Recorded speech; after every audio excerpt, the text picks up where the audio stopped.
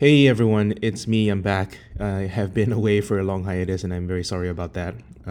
As with all of the hiatuses on this podcast, it's usually because of some personal stress that I'm going through.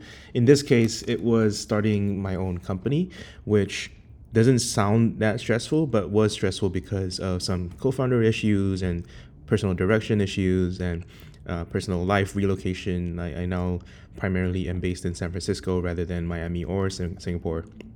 And so just a lot of stuff to figure out and a lot of activities in San Francisco as well. It is back, as they say. But I did want to get back to regular programming. I'm very excited because I do have a partner now potentially on the mixtape. Ben Holmes is going to do at least a few episodes with me, and we'll see how that goes. The first two episodes already recorded on my YouTube if you want to look it up. But otherwise, we'll wait for the five audio snippets or whatever we go over to be recorded, and then I'll drop them in a single week.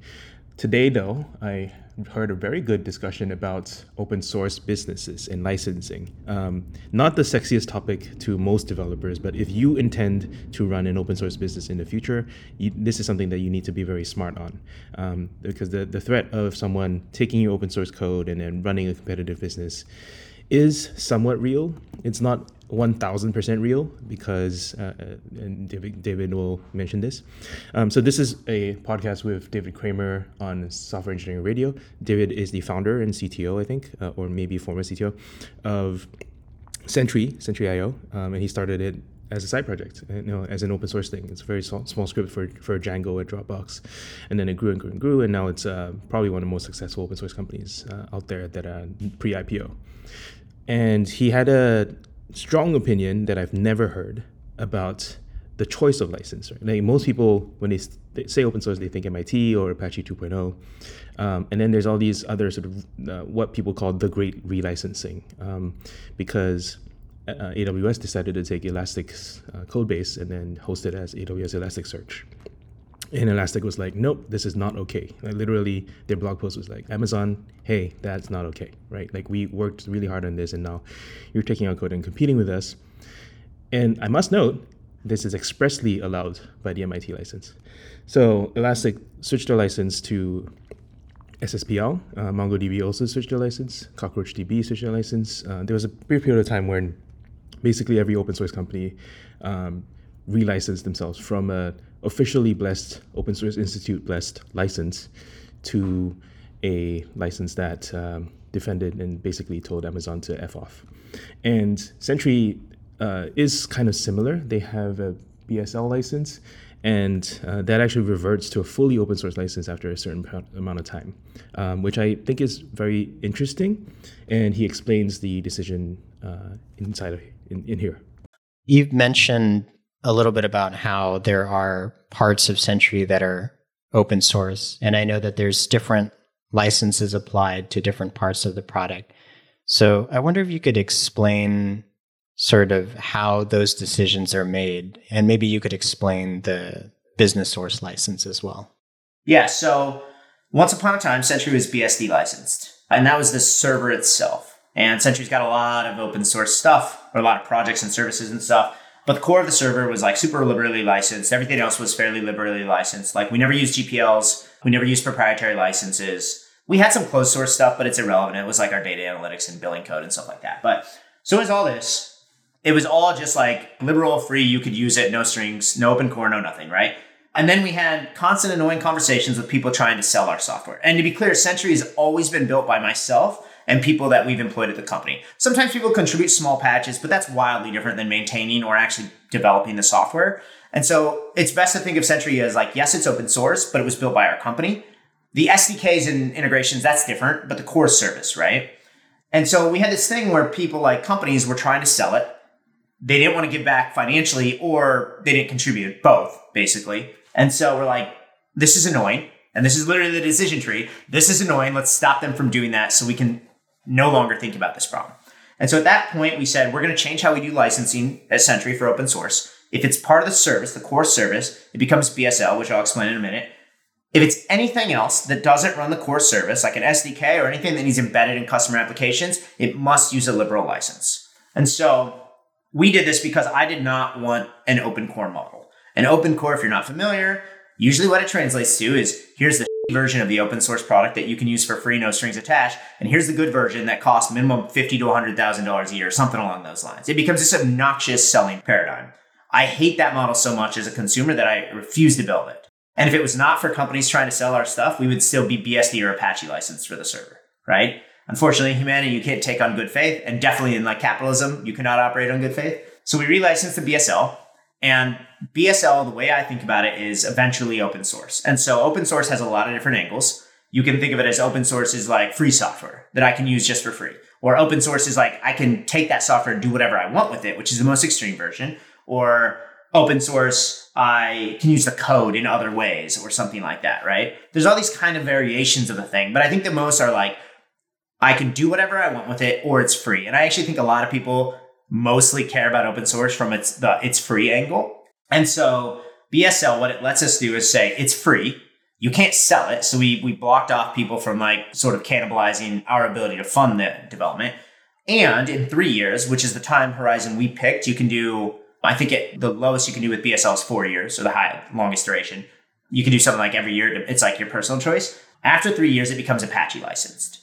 And a lot of open source advocates will be like, well, like 3 years is a lifetime. I'm like, that's cool. We're not here to let other people build businesses out of Sentry. So I could care less about those arguments, right? I want people to be able to run it self-hosted because like I want everybody to be able to use our software. I don't need people to be able to sell it. I don't need people to be able to take it and do whatever they want with it. It's irrelevant, like, right, to the world. But after 3 years, all that knowledge that we've gained in that prior art becomes public domain, right? And so we still achieve almost like this knowledge share. And it's still source. You can view the source. You can like be inspired by it. And it's software. It's like, it's only so protected at the end of the day. And so that's what it is for us, right? So it allows us to keep it open source. So like what is on Sentry.io, again, other than some proprietary stuff that's like billing code, is literally like that mainline branch is what we're shipping to production at the end of the day. And to me, that's cool. Like that's like a lot of the ways in the spirit of open source, but it doesn't pray for humanity to be like nice humans all the time, right? Like it protects the business and the development and the, tens to hundreds of millions of dollars we poured into like R&D over the years, right? It sounds like the decision you made is probably very similar to other vendors like Mongo and Elastic. Trying to think of some other examples. I guess Cockroach is another one. Yeah, Cockroach is another good one. It is very similar. The difference is like, there's very few companies that operate like Sentry in the world that are like a SaaS service that happens to be open source. Most of those are like infrastructure that you probably want to run yourself.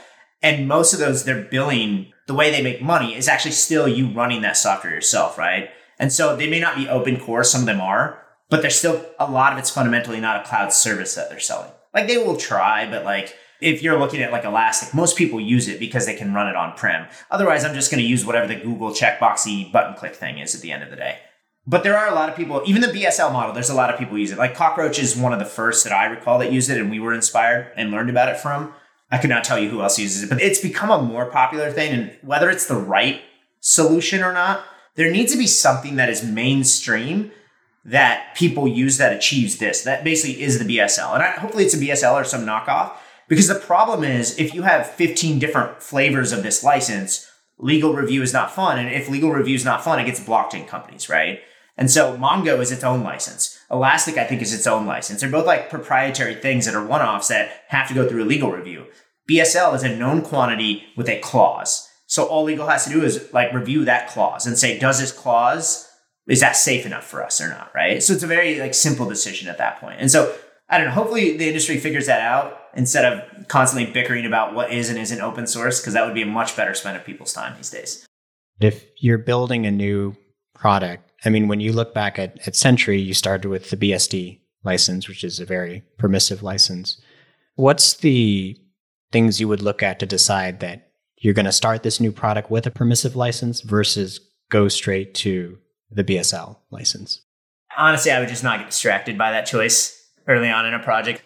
I think it depends on what you're building in all honesty. Like if I were building something that was designed, it was like infrastructure that was like so low friction that you could just spin it up and it worked like very well, Amazon's going to sell that. They're going to take it. They're going to be like, cool, we can spin this up for you too. And then you're going to struggle, right? Like I think now Is that actually what would happen? I don't know, but that's a risk, right? And I think this was like the kind of risk people like Cockroach were worried about, was like Amazon might sell it because they saw that like Elastic, that happened to them. Now, Elastic has done fine. Nobody should be sad for Elastic. They've made plenty of money with Amazon selling it on top. Like, it doesn't really matter, right? Like, pity the executives there or something. That doesn't really matter. But for a early stage project, it's so irrelevant. Like, if you make your license restrictive, you will get less adoption. So unless your open source project is only going to be used by 100 companies in the world, having a restrictive license is only going to harm you, right?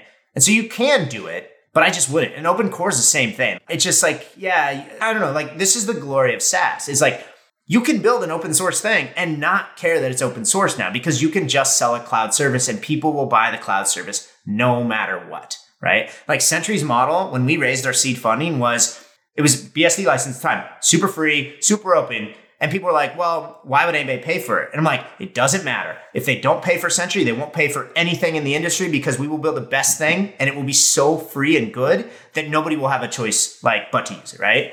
And the reality is, if you're a reasonable company, you don't want to spend a bunch of engineering hours and time and money on running this random service that you can just outsource. Like, that's true for everything in the world, right? And that was the reality for Sentry. Like I said, there was no like actual risk to the business. It was just like, frankly, it was just me off that I had this one company that was constantly trying to sell our. And so I'm like, you know what? This is my middle finger to you, is the BSL license. And I can never think about you again now. But we were already a successful business when that came along. Like, people already use the SaaS service. Not everybody, but plenty of people. And so for me, it was just like, is your goal that you want lots of customers using your thing? Use a permissive license. Otherwise, you're like over optimizing for a non-outcome. It's the same thing with like people that they'll build like random open source stuff and they use like GPL or something. It's almost like you want to put your politics on another company. Like, you want to force them to contribute back. Who cares? They're either going to contribute back or not. Like, it's still open source at the end of the day. Don't like restrict people's usage if you're just building like something on the side. And so like, we actually have a policy internally. We won't license anything as a GPL variant. Like, it's just not something we think is the right approach to open source, right? Again, you can have an opinion on it. It doesn't really matter to us, but we're like, no, if it's open source, if it's actually intended to be like the free open source, it should be free without the constraints. Who cares if somebody monetizes it? Like, that's the beauty of open source, is like, it helps everybody, you know? It's almost like a charity to some degree. So I'd say I have a lot of strong opinions about it, but mostly it's like, don't distract yourself with things that don't matter. It's like a broad statement for anything, let alone the open source licensing. Yeah, that makes sense. I mean, you don't know that your product is going to get adoption to begin with, right? So it's probably, you would take a path similar to Sentry, where you have something permissive, you see, do people care? Is this actually a business? And then once it becomes one, then you can maybe worry about licensing. Exactly. Yeah. Because you can always change the license later. Or you can find another thing to augment the software you've built that allows you to monetize it, which is super common. Like, you see this, like, there's been a lot of stuff that's raised funding recently.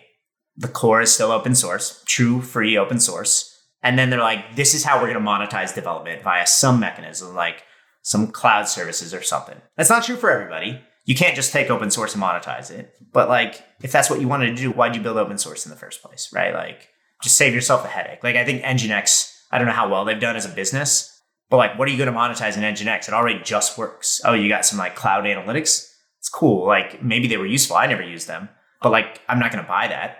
But that was just like, oh, Nginx is so successful, could we monetize it? Versus, could we build a business that actually is open source? One's like very intentional versus, you know, capitalistic, I would say, or predatory to some degree. I'm not talking about the Nginx folks. I love the product and the business, but, you know, it's a much harder thing to do. You love the product, but don't need to pay for it. Exactly. Yeah. I would probably still use the product, but these days that's more of a commodity than anything, like the web servers. So